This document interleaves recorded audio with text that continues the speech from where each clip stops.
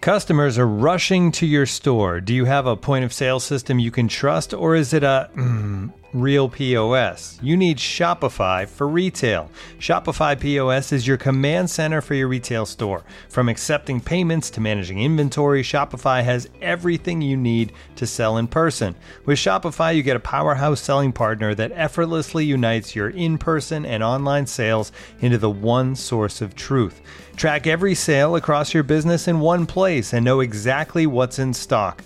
Connect with customers in line and online. Shopify helps you drive store traffic with plug-and-play tools built for marketing campaigns from TikTok to Instagram and beyond. Get hardware that fits your business. Take payments by smartphone, transform your tablet into a point-of-sale system, or use Shopify's POS Go mobile device for a battle-tested solution. Plus, Shopify's award-winning help is there to support your success every step of the way. Do retail right with Shopify. Sign up for a $1 per month trial period at shopify.com/theathletic, all lowercase. Go to shopify.com/theathletic to take your retail business to the next level today. Shopify.com/theathletic.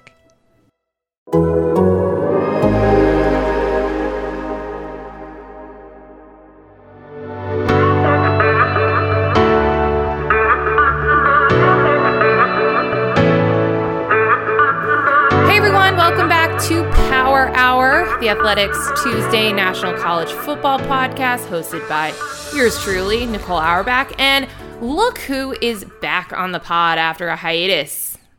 It is the one, the only Michael Felder from Stadium. Hello, my friend. Thank you guys for letting me come back, Well, I knew that you had been catching up on your Real Housewives while I was in basketball mode, so I didn't want to pull you out of that reality TV splendor.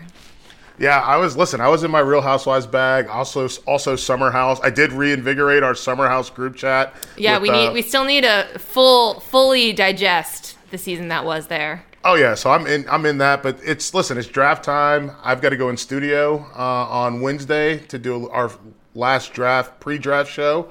And then on the draft day, I'm doing a little bit of television in Cleveland. So it's going to be one of those things where it's real. Like, the draft's happening. Honestly, I need it to happen. I think a lot of us that work in the space are ready for it to happen so that we can just figure out. Honestly, Nicole, I think that, and I said this today when I was doing like a radio hit, the draft starts with Atlanta, and then we'll see how wild things are going to get. And maybe maybe the draft starts with San Francisco is the better way to say it. San Francisco at 3, will they, won't they, with Mac Jones or Trey Lance? And then is Justin Fields just going to be hanging around there? Because to me, if Fields is still on the board at 4, and then Atlanta has to pick between their quarterback of the future in Fields and bringing him back home, and Kyle Pitts, who's probably, arguably, he's either the first or second best player in the draft as a whole, or Penei Sewell, who's probably the third, fourth best player in the draft. Which one do you do? And then the rest of the draft kind of shapes out from there. So I'm ready for Thursday to be here so we can see some answers instead of seeing conjecture. And we will get into that in a second, but I did just want to make sure we included this gem of a quote from Kyle Shanahan, who was asked on Monday if Jimmy Garoppolo will still be on the 49ers roster on Sunday. And he says, "I can't guarantee that anybody in this world will be alive on Sunday," which, true, but also speaks to just how weird football coaches are and the people making very big decisions. They got some weird to them. So just remember that as the backdrop for all of this. Speaking of weird, Felder, I got to know, what are you going to wear? Like, what are you wearing a suit? I know that it's been an issue for you about ties. Okay, dress attire. So I have not been told that I have to wear a tie for this, but I might just throw the bolo tie on anyways. I got it right here. I got the bolo tie. I might just have to toss it on and be ready to rock and roll with the bolo tie. I got an F bolo tie, gold and silver. It looks good. I love it. This bad boy, you can hear it clinking. This is the real deal. F bolo tie, not playing around with that. So, yeah, if I got to go tie, I'm going bolo tie. If I got to go blazer, I got a nice little Southwestern blazer to go with the bolo tie. So make sure you check that out on Stadium, folks. Listen, me and Phillip Rivers, right? Yeah, no, I'm excited. Looking forward to seeing this in action and hearing your takes. And for this episode of Power Hour, I think what's important to start with is that we are college football people. And we have watched these players a lot. And a lot of the people who will be talking about these players and have been talking about these players for the last few months are NFL folks. And one thing that Max Olson and I were discussing last week was how if you were an NFL writer, you'd think you'd watch college football because it is feeding into your sport. It's the minor league. That doesn't seem to happen. So what ends up happening is you get a lot of stuff filtered. You get a lot of anonymous quotes. And you get a lot of narratives being shaken out here. So we're going to say that there are 5 prominent and annoying myths that we're going to debunk. There are stereotypes that come about draft season. There's a lot going on that we dislike. And we don't want to let that stand. We want to debunk it. We want to talk about 5 things that we have seen during this particular pre-draft cycle and why they're wrong. So I want you to fully tee off because I know you've got a lot of thoughts on this. You're the former player here. Now, let's start with smoke screens. This is probably a good way to get into the Justin Fields conversation. As you said, what if he is available, et cetera, et cetera. But a lot of the things that we hear about putting down certain players is to provide cover, is to position people better for drafts and trades. Let's start there. Number 1, smoke screens. Yeah, smoke screens and bashing guys and releasing like negativity about guys is wild. Like it's one of those things where you're trying to drive down the price of a guy, they're trying to drive down the stock of a guy in order to get them later. And I think with Fields, we're seeing that. We're seeing people legitimately try to say that, oh, well, he's not that good. He's very good. He's been good for a long time. There's a reason why he ran neck and neck with Trevor Lawrence for the entirety of their high school and going into their college careers. And honestly, up until a month and a half ago, they were running 1-2, and Fields was the obvious 2 there, but still, he wasn't the 3 with Zach Wilson kind of elbowing his way into the mix. So it's going to be interesting to see from a smokescreen standpoint because it's frustrating. Like if you want the guy, just say you want the guy instead of trying to put out bad info about the guy and hope you can get the guy. That's the part that makes me frustrated is, and I get it, and listen, I know you mentioned this draft cycle, but I understand like in the grand scheme of the NFL draft, my guy Bomani Jones, he calls it the open box special with respect to the New England Patriots, like drafting guys that are quote unquote damaged goods, but the reality is they're only damaged because other people talk trash about them and bash them, and so they fell off the board, and then you can get a guy that should have got picked 10 picks ago, you can get him a little bit later. And that's the thing that's curious to me about Fields is like, who wants him and who wants him so bad that they're willing to put out the bad about him or put out trash about him to try to get him for a lower pick than what he should be, which I think he should be probably a top 5 pick. Yeah, I don't quite understand this either when you, as you mentioned, this is someone who has been neck and neck with Trevor Lawrence, the 2 to his 1 every single time. They've been in lockstep throughout their careers. He had a great college career. I think a lot of people are really wondering, really confused by this smokescreen, this potential fall from grace, whatever it might be. And it's such a backwards way of thinking, as you just said, that if you like someone, that you kind of put bad stuff out there so that they fall and their value is less, even though you want them, right? Like that just doesn't make much sense. And what it ends up doing is you see players getting knocked for really weird things during this whole process. because they are trying to have them fall. And it just sits the wrong way. Like, I dislike it. And what ends up happening if Justin Fields is the third quarterback drafted or whatever, right? Like, what happens if we just spent months on something that isn't even a thing? Yeah, I think that what we find out pretty consistently, Nicole, is most of the time that's what happens. Like, we see guys that are just like, okay, well, we are still going to pick him. So it's just dragging a guy's name through the mud or trying to find a way to knock him down a peg. And at the end of the day, it's still, if the player can play, he's going to play, and you're going to pick him, and that's the reality. And I'm very frustrated by it, because can you imagine if you're getting hired by The Athletic, and The Athletic, they want to hire you. They want to hire you. And then they're like, they talk to SI or New York Times or USA Today, and they're like, heard some weird stuff about her. Heard some, I don't know. She's a little lazy. Don't know if she can she doesn't spell well. And all of a sudden they're like, okay, yes, now we got her. Like, that's not good. No, it's not. And it's very backwards. I don't like how this works. I also really have a huge problem with the way that people use anonymous sourcing in this stuff, because, again, if you're not doing the legwork yourself, breaking down the film like someone like you does, Felder, and understanding this for yourself, you are relying on other people's interpretations of that sort of tape and that sort of information.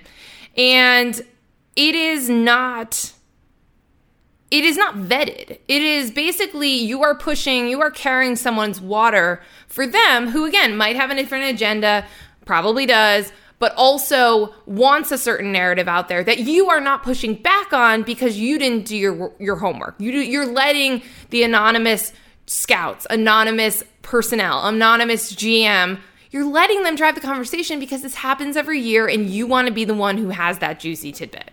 Yeah, you want the juicy tidbit. You want the relationship with the agent. You want the relationship with the anonymous GM or anonymous scout. You want all those things. And I don't know, I feel lucky because in my work, I don't have to care about any of those people. They don't mean anything to me. It's the relationships that I have with scouts, and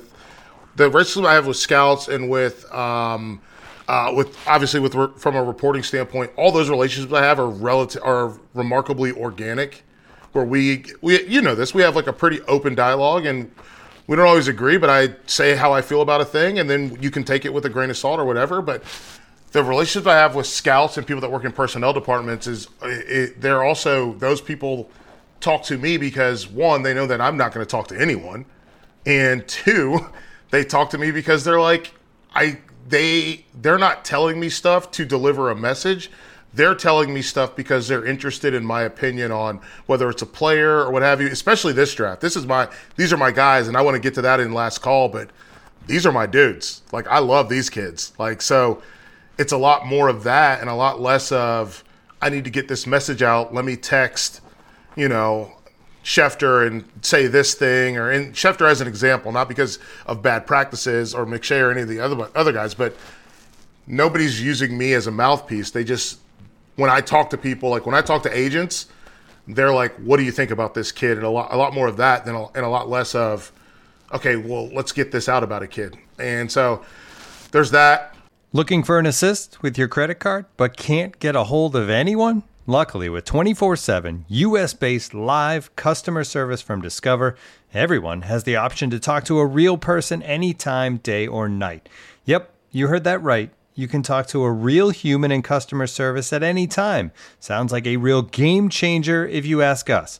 Make the right call and get the service you deserve with Discover. Limitations apply. See terms at discover.com/creditcard. And now, 2 pigeons bemoaning the fact you can stream DirecTV satellite-free. You see this? A family watching baseball on DirecTV with no satellite dish in sight. Let's heckle them. You call that changing the channel? Choke up on the remote, buddy. I hope getting all these games on DirecTV makes up for your mother not pre-chewing your sunflower seeds. DirecTV has the most MLB games. Visit DirecTV.com. Claim based on total games offered on national and regional sports networks with choice package or higher. Availability of RSNs varies by zip code and package. High-speed internet service required. Terms and restrictions apply. Do you want to get into the next one here? Opting out? Yeah, so the second big narrative this year in particular, but we've heard this in the past with the bowl games, right? Like this has been a thing. It's been fascinating to see how quick it went from last summer and people being like, hey, listen, I think that it makes sense to be nervous about your health and safety, or, be nervous about your immediate family, and everyone's getting a year of eligibility, no pressure, you can opt out, to now we have had coaches spin, and I'm sure they're telling NFL folks this too, that player quit on the team. Like, we have absolutely had narratives out there where you've had, I think even coaches and GMs have sort of addressed it directly, saying, hey, we're going to have to make a decision to whether or not we want to take opt-out kids. Like, as if it's this diseased class of athletes. How did we get here? Let's dispel this myth. Yeah, I'll be quick. Listen, here's the reality of the situation. If a guy opted out, it's because he wanted to be able to be around, whether it's his grandmother or his mother or his dad or his brother or whoever it was.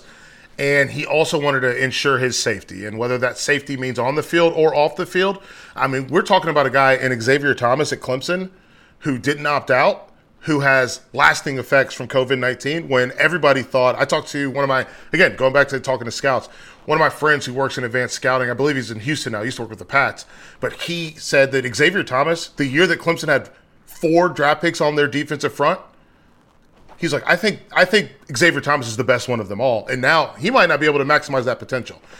So Rondell Moore opt out, then opt back in, and the whole deal, and all those things. I think about it with Gregory Rousseau. I think Rousseau, you want to talk about somebody that made himself some money by not playing, is Rousseau, because this is a draft that's very thin on defensive linemen, and he's got an opportunity to go out and, he did his drills, and now somebody's going to get him probably in the first round, and he's going to go make plays. So I think that Jamar Chase is another one, obviously, as a player who did opt out, but also, I mean, he showed us that he spent that entire time working on his body and working on his game.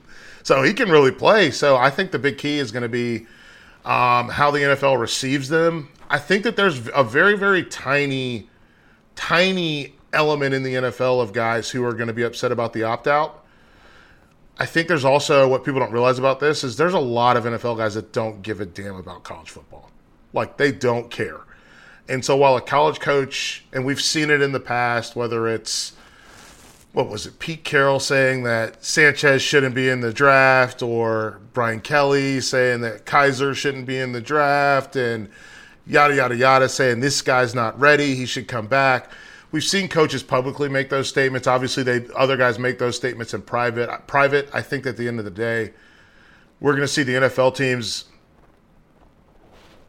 these guys want to keep their jobs. So they're going to pick the good players, or at least the players they view as the best players. So I think we need to get rid of this whole opt-out narrative. Yeah, that's how I feel. I don't think that, people should really be making sweeping judgments about things, holding people to whatever standard they were in August of 2020 when it didn't, you weren't sure if there was going to be a season. Some of the leagues were opted out. Like, it's a lot to say that it is some sweeping commentary about, like, whether or not that player cares about football or quit on their team. And it's the same thing about these bowl opt-outs. Like, people wanted to make it about that. And by the way, those players still got drafted high, where they should have been, because it was making a business decision. It was avoiding a safety risk. It was the Sun Bowl, okay? Like, everyone ultimately understood that, and I think that will happen with the opt-outs, especially when you have interviews and you have context around it. The issue really is just that you have less information. You have less tape. So if a guy opted out and there's no combine, you just don't have as much data to go off of like you normally would. Yeah, that's what I meant about Rousseau. This is a guy that was a redshirt freshman, had a really good redshirt freshman year, opt out. We've got this is the window that we have, and so we're going to go based on that window. It's going to be interesting to see how it works out. I'm glad you mentioned that because I can tell you what, there isn't a single Carolina Panthers fan that cares that Christian McCaffrey opted out of the Sun Bowl. Not a single one of them. They do not care. They are happy he's there, and he's already got a pretty good career, and he's going to keep going. So let's go. Speaking of players, let's get to the next one. All right. So the third myth, stereotype, talking point, narrative, whatever that we despise here is that Devontae Smith is too small. We saw his measurements circling Twitter last week. His weight. First of all, has anyone seen him before? Because he is a very slim human. He did not get the nickname Slim Reaper because, it was a joke. This is a slim, svelte looking dude. That takes absolutely nothing away from how well he plays because you know what? He won a Heisman at this size as well. Why is this a narrative? Why are people suddenly concerned about Devontae Smith's size? Well, I think this is one of the big things that I think about because I do a lot of recruiting. In recruiting, you're looking for as good as a guy can be in flashes of brilliance. And then when you go to the NFL, they're looking for ways to knock you down. And the only way to knock down Devonta Smith is via his weight. He's 6'1". Okay, that's fine. We love we love a 6'1" wide receiver. But here's what I'm going to go through, because Devonta Smith played 14 games his freshman year, and then he played in 14 games his sophomore year. He made one game he didn't play, and then in 2019, this is a guy that did play another 13 games, which are all the games that Alabama played. And then in 2020, he played all 13 games. He's missed a single game, one game out of his entire collegiate career.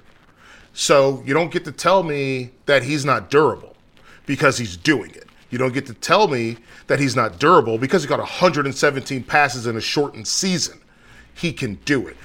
This guy, and maybe this is something people don't think about, and I hope the listeners think about this, he goes into that weight room every single day and does all the same stuff that Alex Leatherwood, Landon Dickerson, Jalen Waddle, John Mechie, Dylan Moses. He does everything that they do.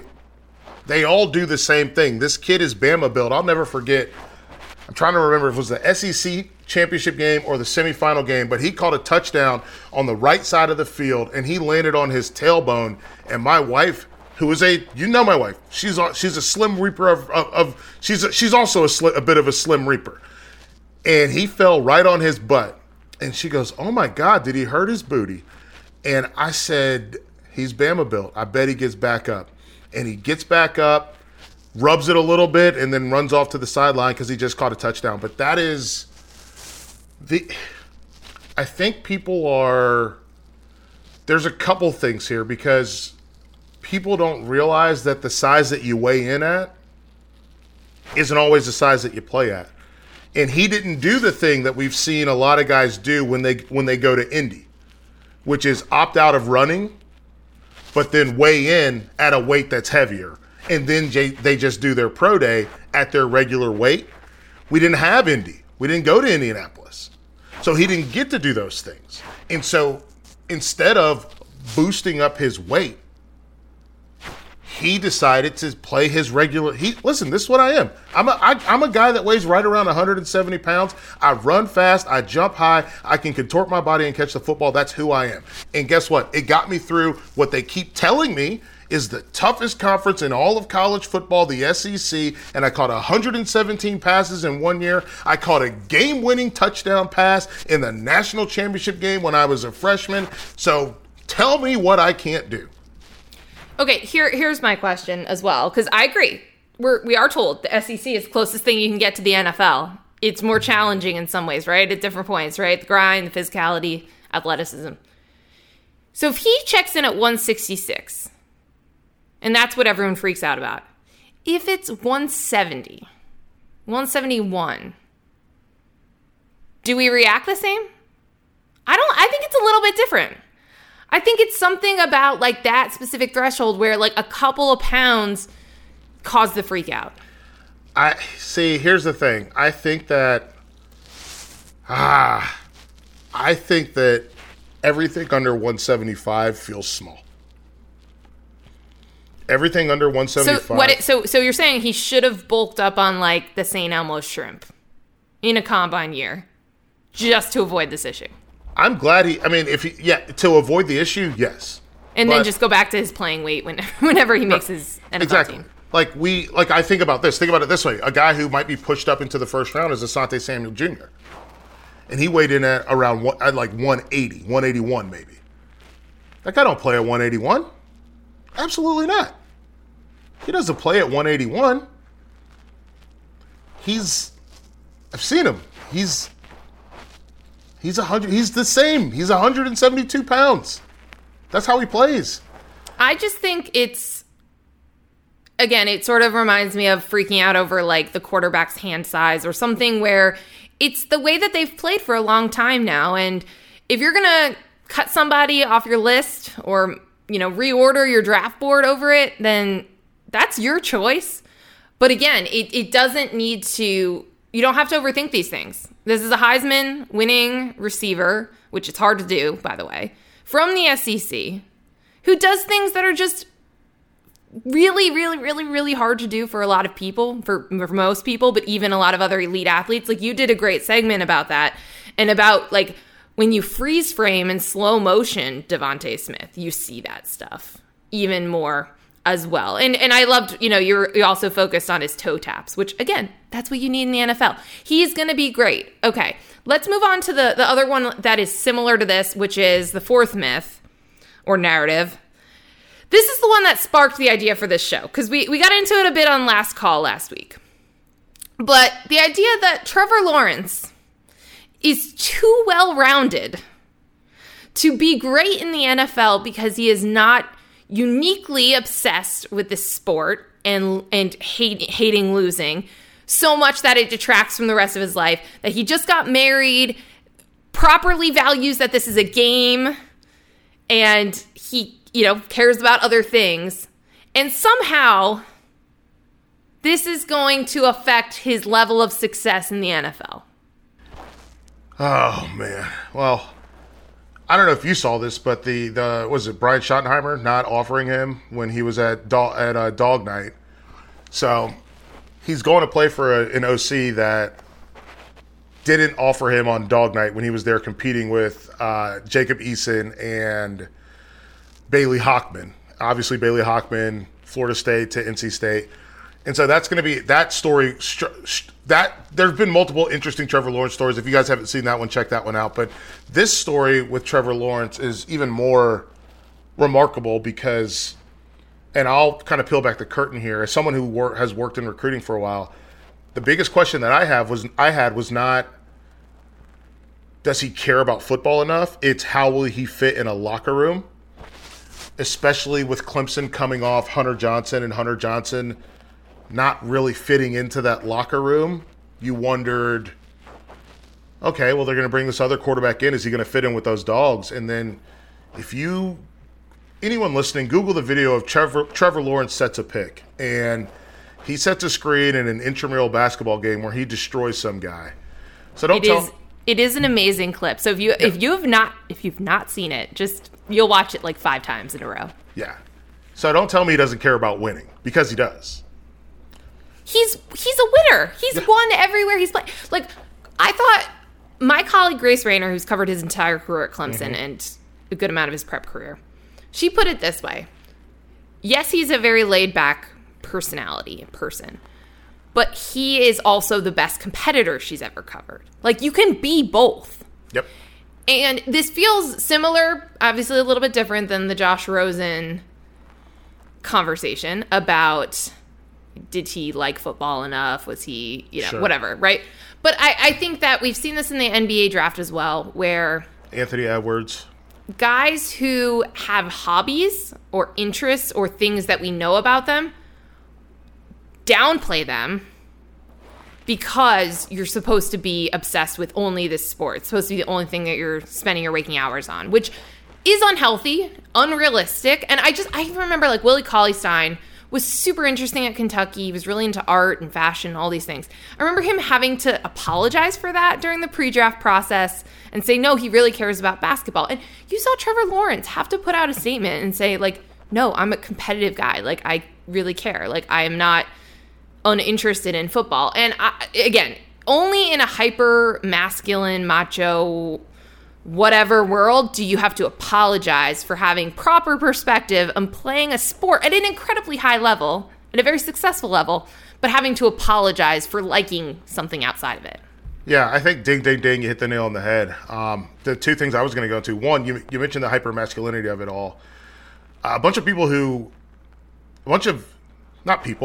men who have never played football at a high level, will never, can never, won't ever, basically asserting themselves via sports radio and, whatever it is online, trying to say, no, well, if it was me, I would die for this. And I'm like, really? Okay.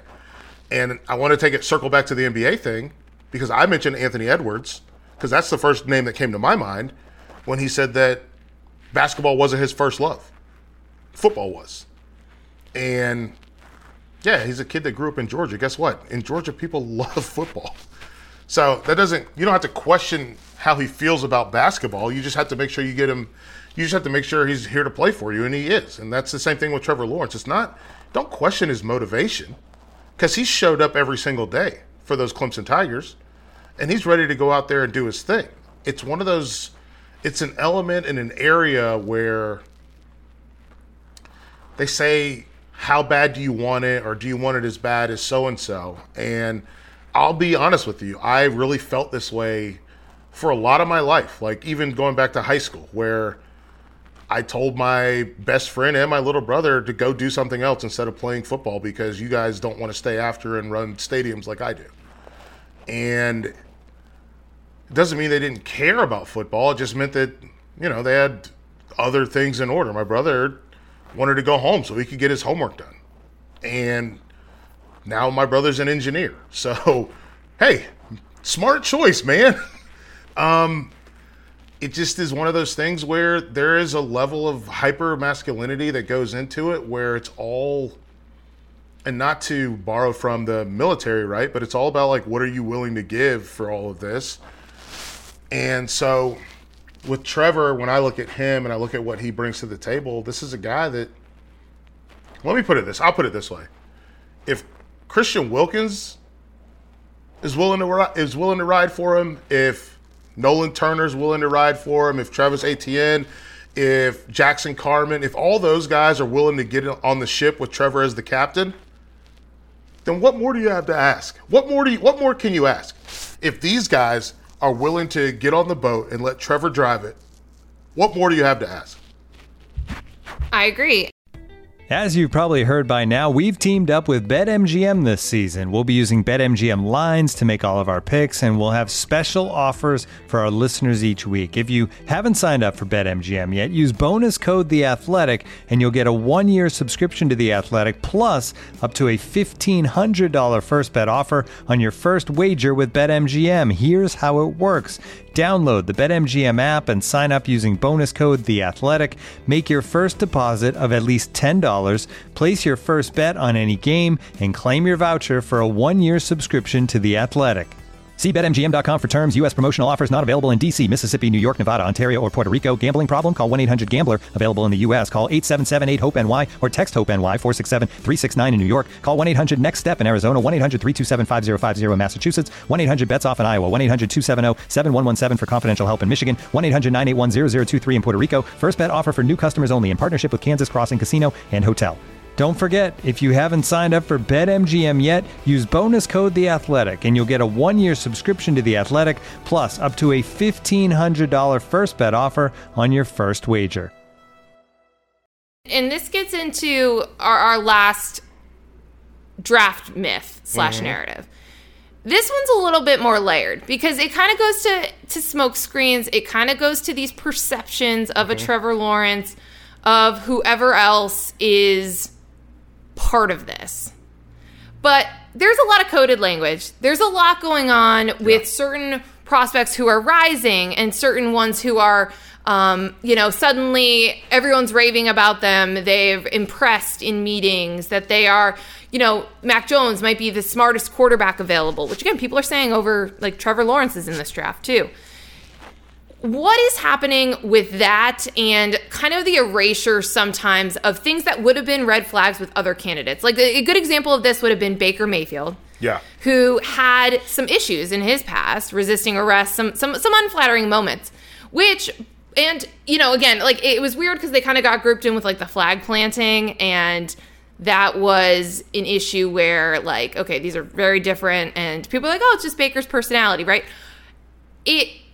Like, at what point is something an actual red flag, and who gets to have, like, possibly legitimate things that have happened in their experiences erased? I think it depends on how much you like the player, right?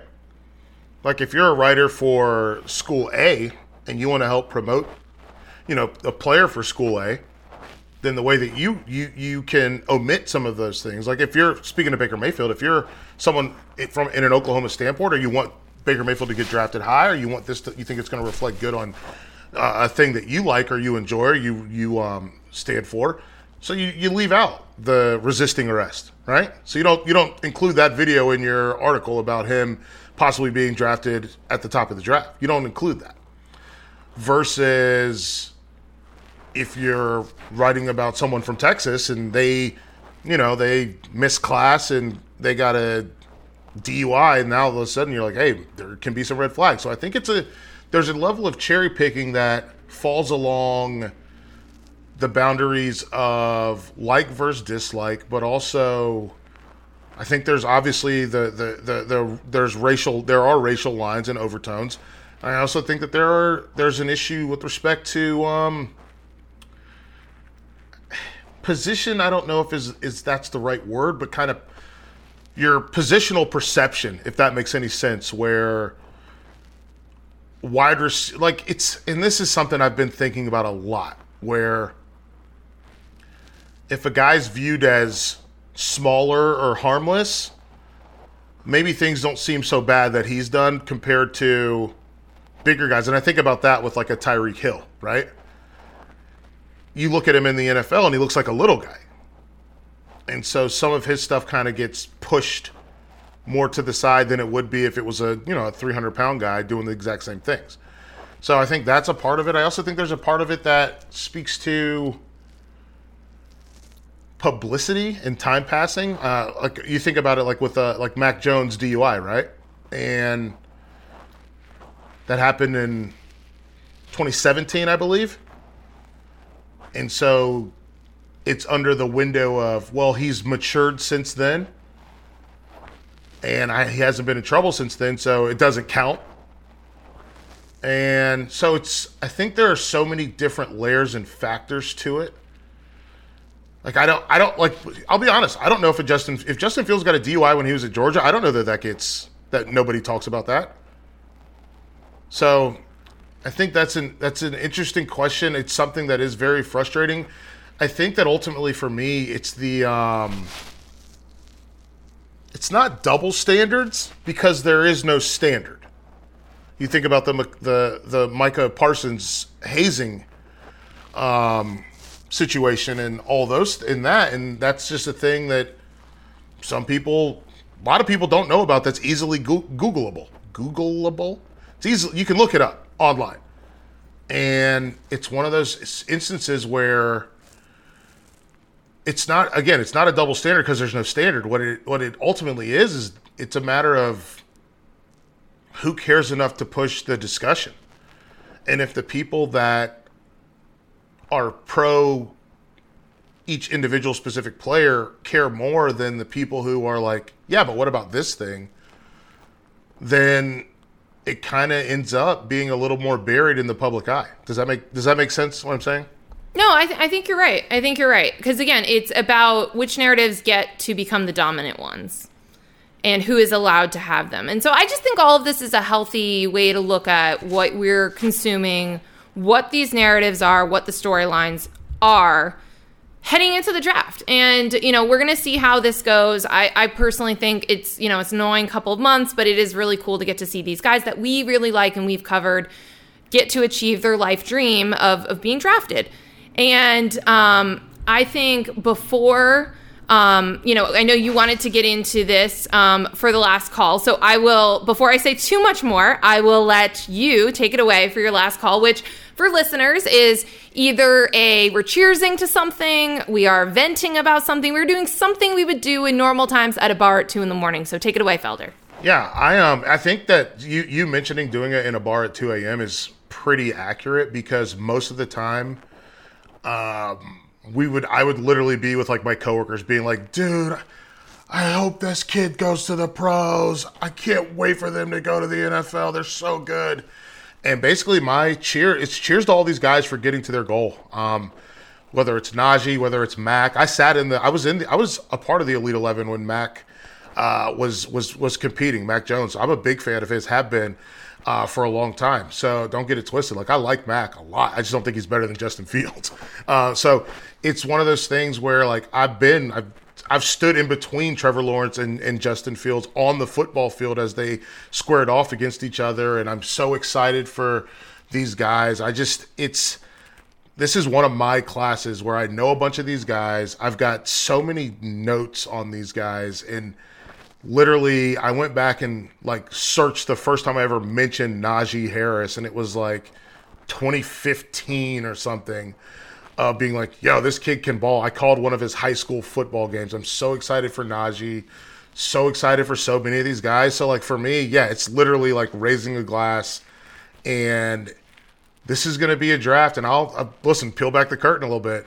This will be a draft where me and my old team from BR are in a group text, and we're texting each other like ecstatic, like thrilled about all these guys that we either called their high school games, interviewed them, made features on them, did commitment videos on them. Like, when Dez Fitzpatrick gets drafted, I'm going to lose my mind. I talk to his dad pretty routinely, and like, when he gets picked, I'm going to go crazy, because he's not only was Dez like the commitment video that I got to kind of help plan out, and I ran sound on that. I ran sound on that video, Nicole, like the boom mic. Like, I was doing the thing. And for him to get picked, it's going to mean the world to me, especially knowing that he played for my guy Gunnar Brewer, who's the guy that recruited me to UNC. So, I don't know, this draft, a lot of folks think about this as just like work and industry and yada, yada, yada. And I have so many real relationships with so many of these guys. Kyle Pitts, I'll never forget.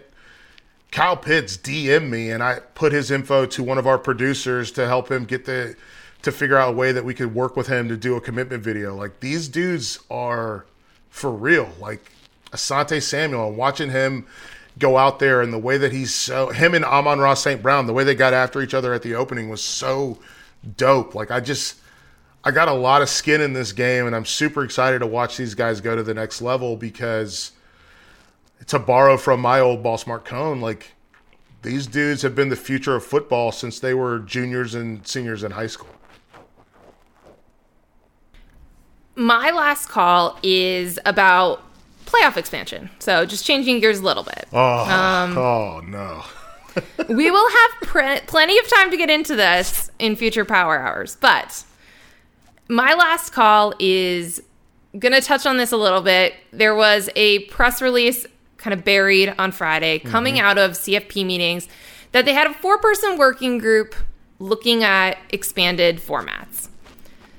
So this is a big deal and a small deal at the same time, because we're still not there. We still have not rubber stamped something. We still don't know if it's going to be 8 teams, 16, 6, whatever. I feel like we have known for a while, I think people have telegraphed, that they are not pleased with the 4-team field. It's better than it was, but it's not serving the overall goals. And I talked to all the commissioners about this in January, and this is just, again, a step further on this. This working group existed, but to put out information that they are looking at formats, that they are looking at not just 6 teams, not just 8, that they're looking at bigger than that. they're signaling, okay, we've decided, like, this is a thing. Yeah. And all of us covering the sport have known this, right? We've said, it doesn't work when you only have Alabama and Clemson and Ohio State every year. This doesn't serve the sport as a whole unless you just want it to become this little invitational. So my cheers is to the CFP for finally acknowledging publicly that there are such things as playoffs that are larger than 4 teams. And just putting it out there. I think this is this is priming the public for an expanded field. The question is how big? The question is when, because right now the contract goes through 2025, 26. So we still don't know if they can do it before then. We don't know if this is just going to kind of be a slow process leading into the contract renegotiations, whatever it might be. But I will cheers to an official acknowledgement. Even if you want to slide it in the middle of a press release on a Friday in the spring. Cheers to that for laying the groundwork for change.